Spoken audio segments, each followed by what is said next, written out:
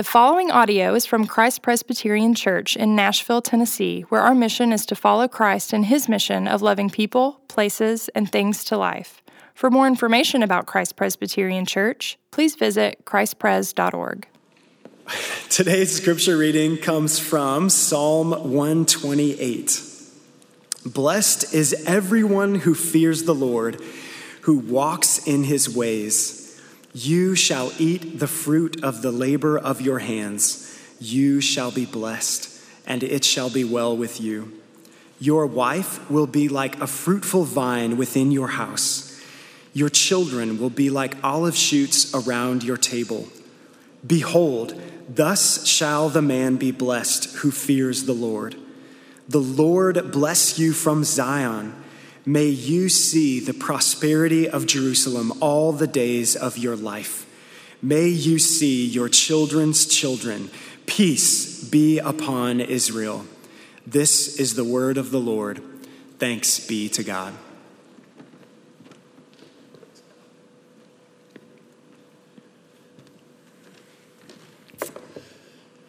Well, good morning, folks. Good to be with you.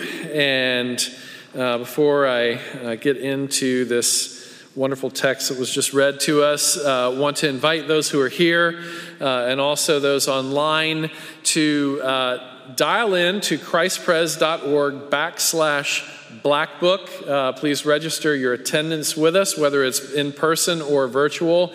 It really helps us to care well for the church when we know that you are here, and especially what your needs are, which you can share with us there as well. And so that being said, our text this week is the 128th Psalm. We're right in the middle of our series on the Psalms of Ascent. And the title of today's sermon is Happiness. And I'll get to the reason why we're calling the sermon Happiness in a minute. But first, I'll give you a little bit of my background. In my college days, at least for a couple of years, my summer job was a camp counselor at Falling Creek Camp for Boys in Tuxedo, North Carolina. And I remember one particular summer, there was a boy named Bill Butterfield in my cabin. And every night after the lights went out and we started to hear the crickets, cabin was quiet, and then I would start to hear it. After about 10 minutes after lights out, Bill would start quietly weeping into his pillow. And then once he nodded off to sleep, he would grind his teeth for the good bit of the night. Bill was sad and he was anxious.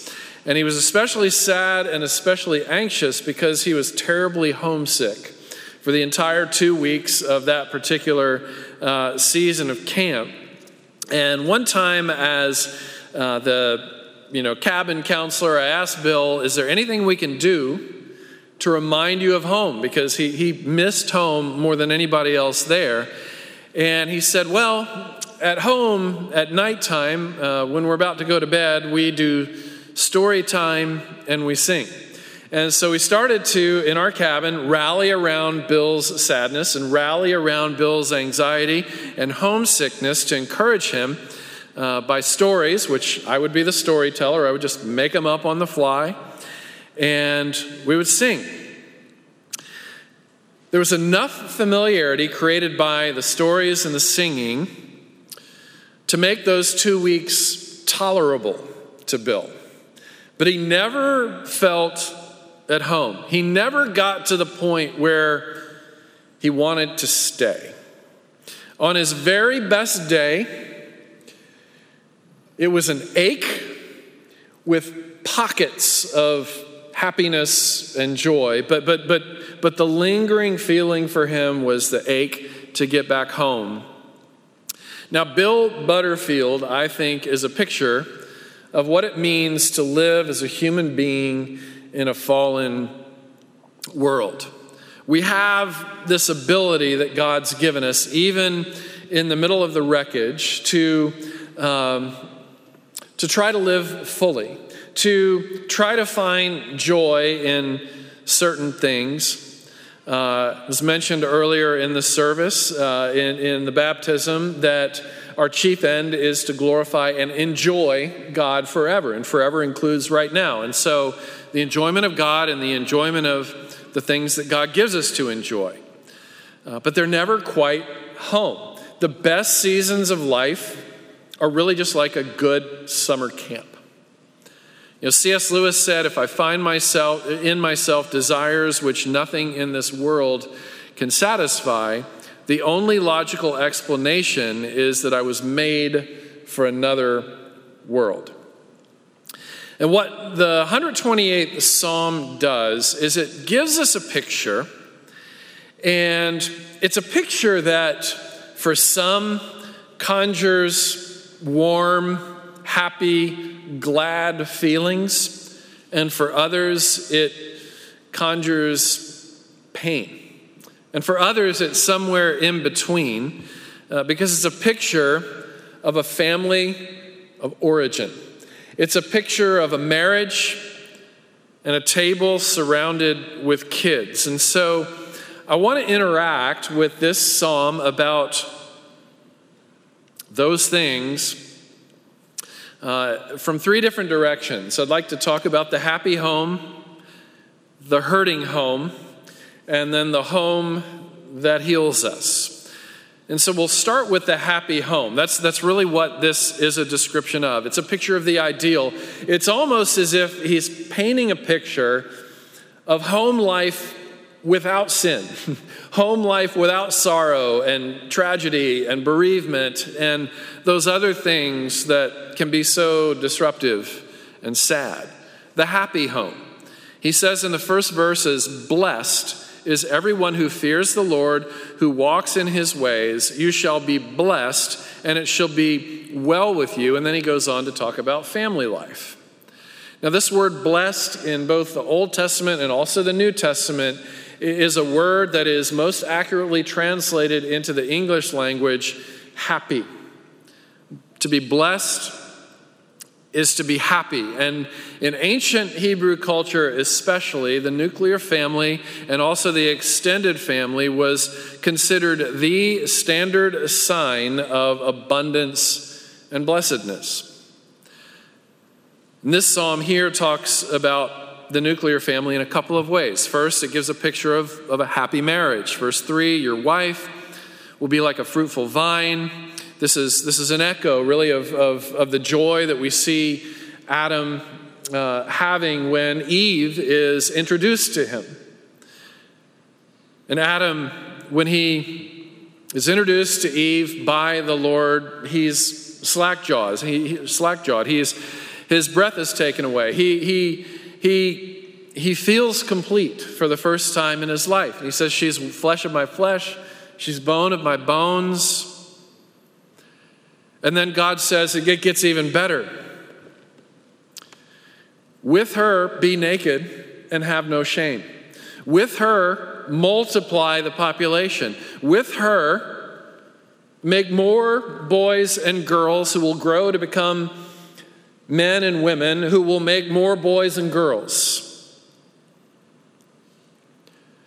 You know, maybe this is why the Song of Solomon, which is a very erotic picture of the blessed marriage. One spouse says of another, I'm my beloved's, and my beloved is mine. There's a sense of belonging there. Proverbs 18:22. He who finds a wife, and you could reverse that. She who finds a good husband finds a good thing. Marriage is not the only answer to what God spoke into paradise when Adam was all by himself. You know, it is not good for the man to be alone. Marriage isn't the only answer, but it can be part of the answer for those who are given that gift. The point of God's statement in paradise, though, ultimately, is not marriage. You know, even the Apostle Paul, a single man, writing about marriage, in Ephesians chapter 5, he's talking about husbands and wives and the dynamic of love and submitting to one another out of reverence for Christ. And, you know, wives, respect your husbands. Husband, love and cherish your wives. And then Paul makes this interesting statement. He says, but what I'm really talking about here is Christ in the church. He says the point of marriage isn't even marriage. The point of marriage ultimately isn't him and her together. The point of marriage is to be a sign of the ultimate reality, and that's Christ and his bride. And what is Christ and his bride? One massive community. Christ and the church. We are all created in the image of God. We are communal people. We are hardwired to belong. We are hardwired to want and be wanted. We are hardwired to need and to be needed. We're hardwired for togetherness. This is one of the main psychological reasons behind the fact that solitary confinement is considered broadly by those who are incarcerated to be torture. The worst thing that can happen to you in prison is not to get beaten, but to be put into solitary, according to people who are in prison. Because the isolation is even more unbearable than getting beaten up. It's also the psychological reason behind why psychologists and psychiatrists will say that infants who do not get held and experience human touch enough in their childhood have a less likely chance of thriving later in life. There's something about togetherness that the human heart and human soul insists on in order to flourish. The happy marriage is one picture that this psalm provides of what can help to answer that longing. And then it goes on to talk about the full house. To Adam and Eve, again, God says to them, be fruitful and multiply, and he gives them the ability to do that. The psalm here affirms that in the third verse, your children will be like olive shoots around your table. Now, a little bit of context there. Back then, olives were considered a delicacy. Today, anybody in Nashville can go to a Mediterranean restaurant or Whole Foods and get a whole bucket of olives, and it's not considered the delicacy that it was back then. Maybe today's equivalent would be you get from this point forward to have unlimited supply of cane prime, prime rib or filet. Add to that your favorite, recipe of roasted Brussels sprouts, your favorite, freshly baked bread, and all as much of your favorite wine as you can have within reason, in order to enjoy the abundance of that feast. That's what it would sound like to the ancient Hebrews to hear about an abundance of olive shoots at your table. It was a delicacy. Children are seen that way. They're treated that way and spoken of that way. The psalm we looked at last week ended with these words, that children are a heritage from the Lord. Blessed are those whose quiver is filled with them. Verse 3, in this psalm, we get the image of this full, boisterous table in the home. Having children represented wealth in those days. It was in an agrarian society. Most people made their living by farming, and the more children you had meant the more labor you had. The more workers, the more produce, and ultimately the more purchasing power.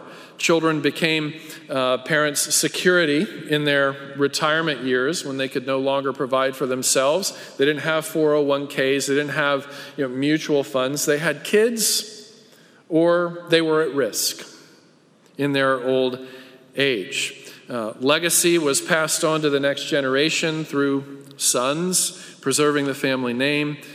Couples who had many sons were treated like national heroes because it was the sons who populated the military and gave a sense of strength and security to the nation. And so the full house was a sign in those days of abundance.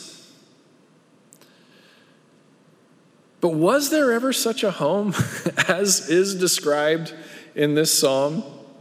Or is this just sort of a fairyland type of home? Is there anybody in here who could say that this psalm describes your home life, your family of origin, your anticipated future?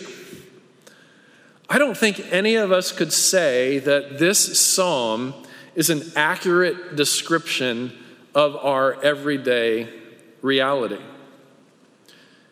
And so let's look at the hurting home, which is the backdrop, interestingly, to a psalm like this, and I'll tell you why in a minute. But first, James Montgomery Boyce, who was the pastor for many years of the historic 10th Presbyterian Church in Philadelphia, said this. This was in his commentary about this particular psalm. Anyone who has ever tried to raise a family comes to the Bible's picture of domestic joy with a certain amount of skepticism. There's good reason for this skepticism. Families are made up of people. People are sinners, and sin disrupts even the best of relationships. I'm sure you've heard the phrase, or maybe even said it, the honeymoon's over. What's behind that statement, the honeymoon is over? Relationships that begin with abundance and joy and sort of this thrill of hope and anticipation for what lies ahead, whether we're talking about a couple falling in love or the wedding day and the honeymoon, or whether we're talking about, a couple that gives birth to children and there's all this excitement and hope and aspiration. What do we mean by the honeymoon is over? It means this, that season of eruption of joy will very soon give way to the realities of fallen life and fallen existence. That if they are going to be preserved and kept healthy, will require intense intention, intense maintenance, and intense repair over the years. No relationship works or flourishes, whether we're talking a marriage, a parent-child relationship, a friendship, organizational relationships, cannot flourish, will not flourish without careful attention, constant maintenance, and constant repair. There are no utopian promises, in other words, that are being made in psalms like this. There's pain in every family. So let's talk about, for instance, the ancient Hebrew family that's being written about so glowingly in this psalm. Here's the backdrop. Here's the national context at that time. Child mortality rate of 50%. That means for every child that the average family had in the home, they'd also buried one. A lot of pain, even in the best, fullest homes. A lot of tears, a lot of bereavement, a lot of hard memories. Big holes, big gaping holes in the heart because of the loss. It gives context to the various wounds that might be experienced when we hear psalms like this, or when we dare to walk into church with our mother wounds on Mother's Day, or with our father wounds on Father's Day, which is a lot of people in churches every year. Some live their lives without any of these things that are being described. Yet when Jesus is crucified, he looks down from the cross, and there he sees his widowed mother, who has nobody to take care of her. And so he looks to his close friend John and says, I want you to take her in. She needs you because she no longer has her husband. Jesus and the Apostle Paul, history's two greatest teachers on marriage and family. Neither of them ever had a wife. Neither of them ever had biological children of their own. Rich Mullins wrote this song that was released after his death, Rich Mullins, also a single man who never married, is an artist who wrote songs about Jesus Christ. And it's a song called You Did Not Have a Home, which was about his homelessness, but part of his homelessness meant he also did not take a wife. And so it goes like this. You did not take a wife. There were pretty maids all in a row who lined up to touch the hem of your robe, but you had no place to take them. So you did not take a wife because you did not have a home. Now I want to pause just for a second and think about the fact that Jesus, the greatest teacher on marriage and the greatest teacher on family that ever lived, how kind it was of him to forego both of those realities in his own life for many reasons of his own, but one of which is to identify very closely and very empathetically and very, very much with presence with those for whom this subject matter strikes the deepest wound. I am meek, I'm lowly in heart. Jesus surrounded himself with community, but he even subjected himself to family pain in that his own family members, his family of origin, were embarrassed by him. They were embarrassed by him. You know, some people said to Jesus one day, your mother and your brothers and your family, they're looking for you. And he said, and the reason why they were looking for him was to pull him away from his public ministry because his public ministry was embarrassing them.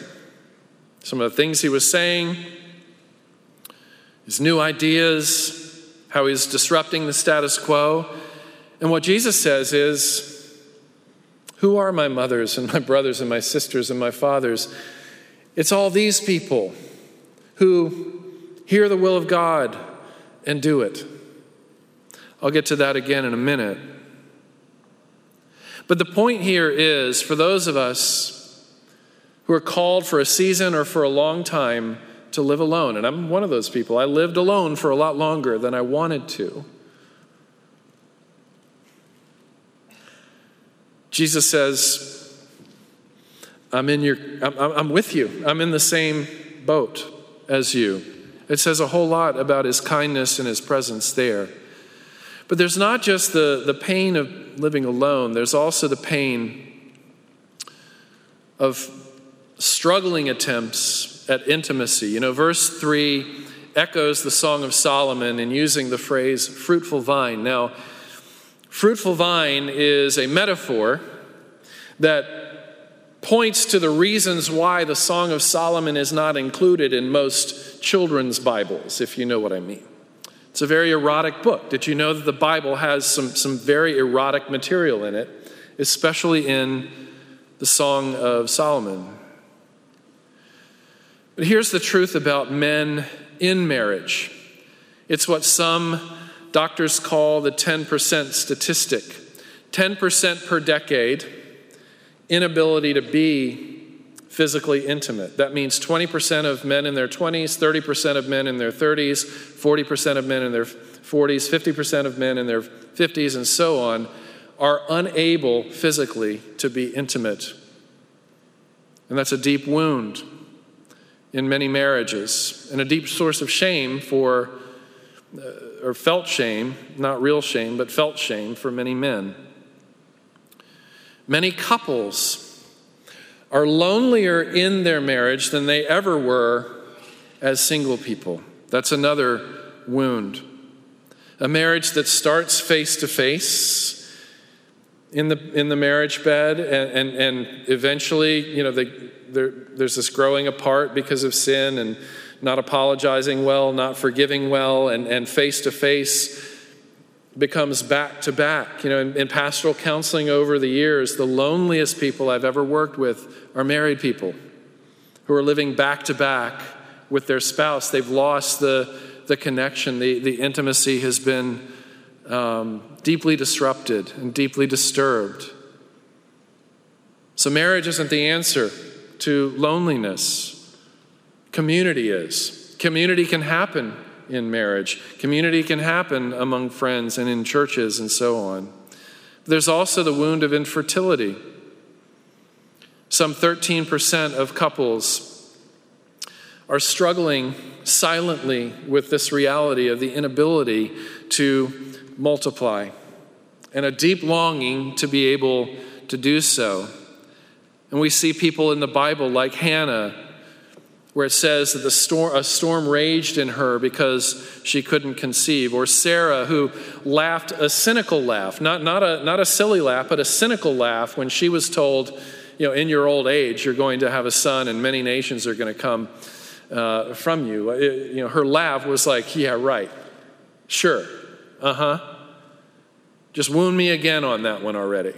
Or Rebekah says to her husband Jacob in her barrenness, give me children or I will die. The contemporary author Brittany Cherry says that Mother's Day of all the days is the day that makes her heart crack. She says, for some, Mother's Day is a celebration. For me, it speaks of loss and failure.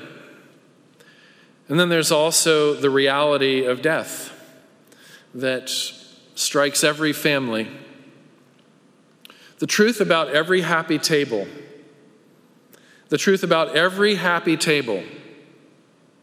is that every person except for one at that table is going to be buried by all or some of the others.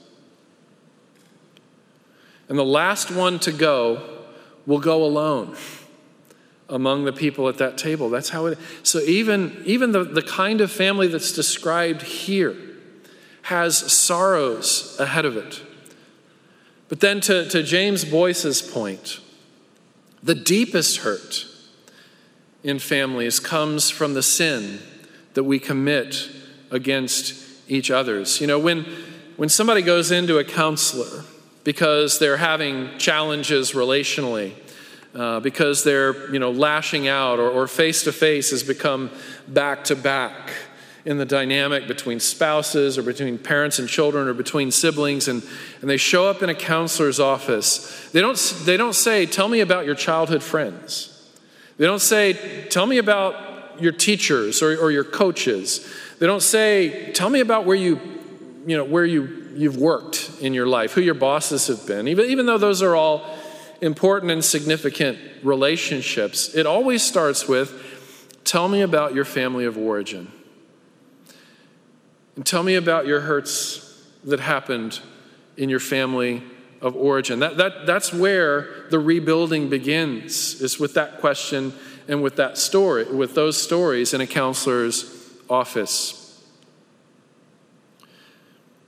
And what every counselor would say is that we hurt each other because we are hurting. Hurting people hurt people. Counselors want to understand, in order that they might know what the raw material is that they're working with for the rebuilding process. They want to know about the child that you once were, about the pain and betrayal that you experienced as the child that you once were, and when, where, and how you put the walls around your heart that you did, that are now leading you to repeat history in your own current situation. And how can we unravel that and rebuild? I was at a dinner recently with several people, and the dinner included, the families on Instagram, right? That you see the pictures of like 3 generations enjoying their beach vacation and just having an abundant time together, right? Or at least it looks that way on Instagram. And then you've got the other people at the dinner gathering saying, I have no idea what that feels like. I've never been able to be in a picture like that because that's not my family. We don't have a beach to go to, and even if we did, we wouldn't feel safe with the people there if, we got the generations together. And one person in the conversation said, sometimes I feel so jealous of these multi-generational families that seem to have this blessing that I have never had. And that if it's going to happen for me, I'm going to end up being the old person in the picture someday. That's the only chance that I've got to ever be in one of these kinds of pictures.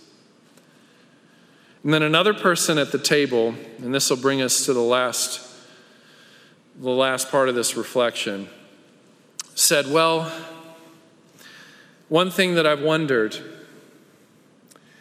is if the reason why I feel like I need the local church so much is because I never had any of this in my earthly family. In other words, I wonder if maybe my story is somewhat like the story of Jesus was, that his family didn't understand him, didn't care for him, didn't love him well. His family of origin was a source of pain.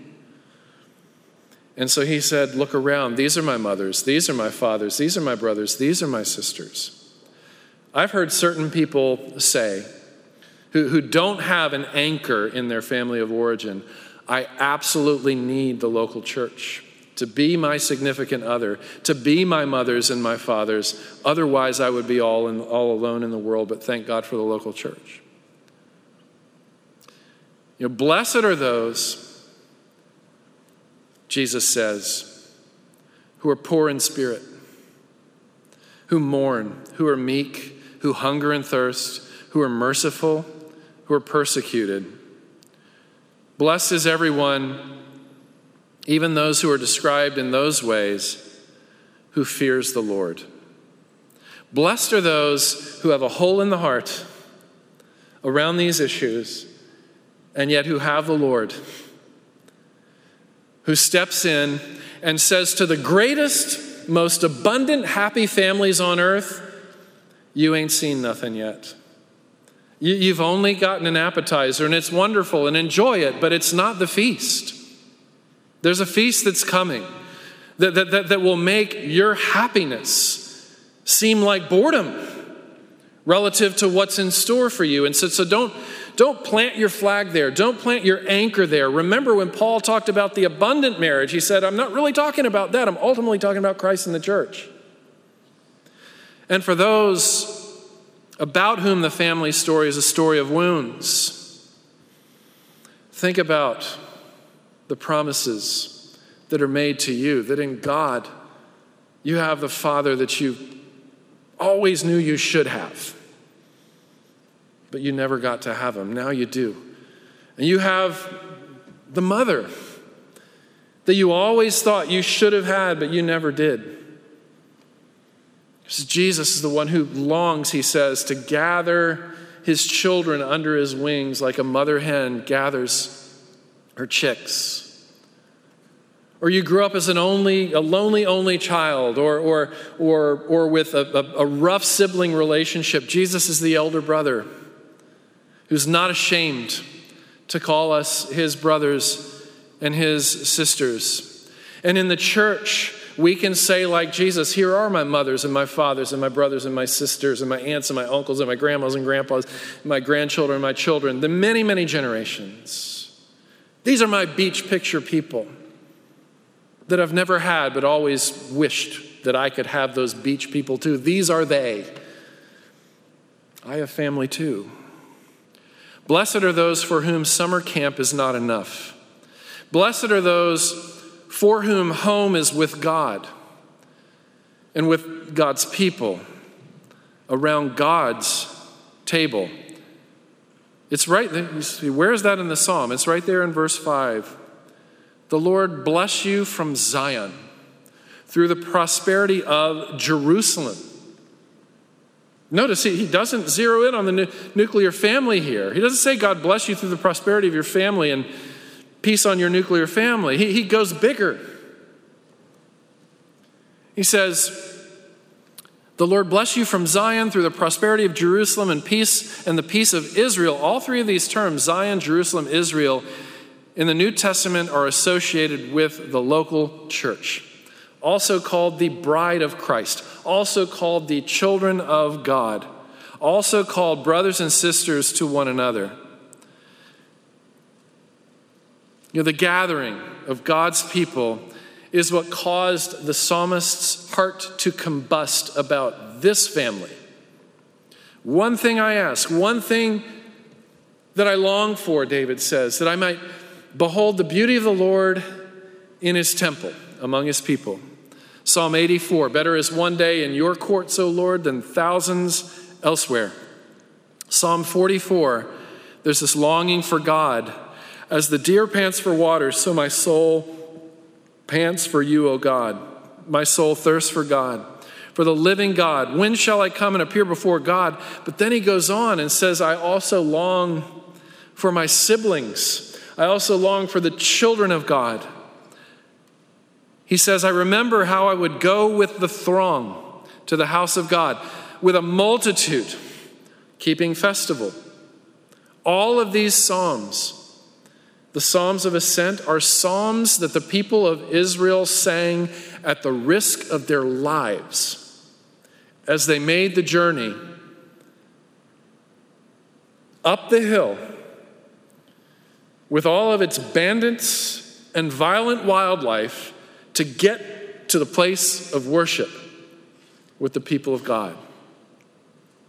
This current season, on the one hand, it's a sadly revealing season, because as the season goes on, those who were once connected to especially the American local church are starting to treat the local church more and more as non-essential.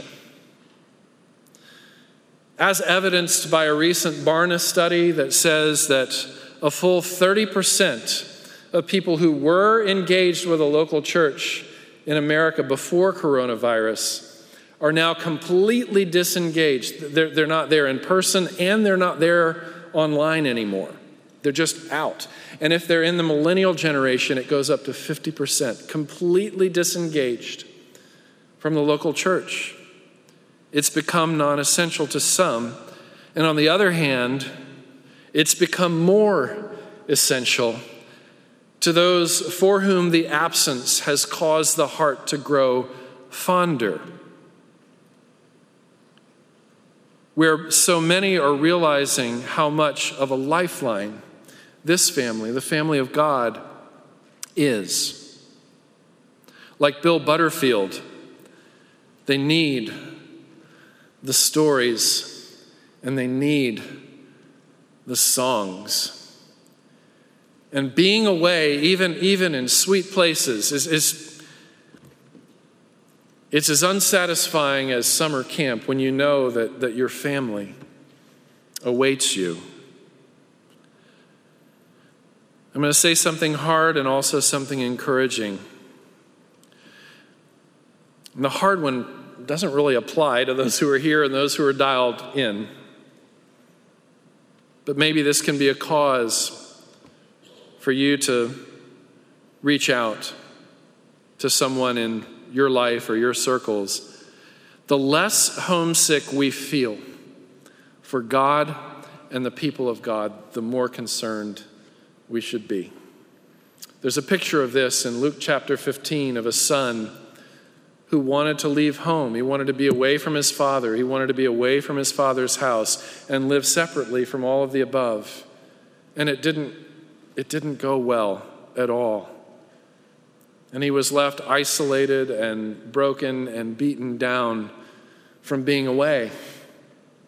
But the beautiful thing was that the father never stopped longing for him and never stopped aching for his return, never stopped weeping, never stopped grinding his teeth, wondering when his son would come home. And then we get the beautiful parable of the prodigal's return from the far country in Luke chapter 15, and the father's embrace. Here's the good news, though. The more homesick we feel in a time like this for God and the people of God, the more healthy we are. It's actually the only kind of sickness that is actually a sign of health. Homesickness for the presence of God and for the people of God is a sign of health that should encourage you. And we have a promise there too from Jesus. I prepare a place for you. and I prepare a table for you. And we have a sign and a picture and a foreshadowing of that great table of abundance around which we will all sit one day. But it's here with us, at least a foretaste, maybe a little bit of reserves from the wine cellar of the new heaven and the new earth that we get to enjoy just a little bit of week by week to remind us of what's to come. And so let's transition to the Lord's Supper, and I'd like to ask you to join me in prayer before we do that. Father, take this bread and this cup, consecrate it, set it apart, and cause there to be spiritual realities and nourishment to go on in our hearts and lives that are even as real as the feel and the taste of this bread and this cup. Father, as we eat and drink, stir our longing for home. Never let summer camp be something that we want to settle into. Lord, always, always, always be drawing us. Make us homesick for you and remind us that our home is with you, because our chief end is to glorify you and enjoy you forever with our siblings in Christ. And we pray in his name, amen. Now let's please stand together, whether you're here in the room or whether you're at home dialing in, and we will pray the Lord's Prayer together, saying, Our Father who art in heaven, hallowed be your name. Your kingdom come, your will be done on earth as it is in heaven. Give us this day our daily bread, and forgive us our debts as we forgive our debtors. Lead us not into temptation, but deliver us from evil. For yours is the kingdom, the power, and the glory forever. Amen.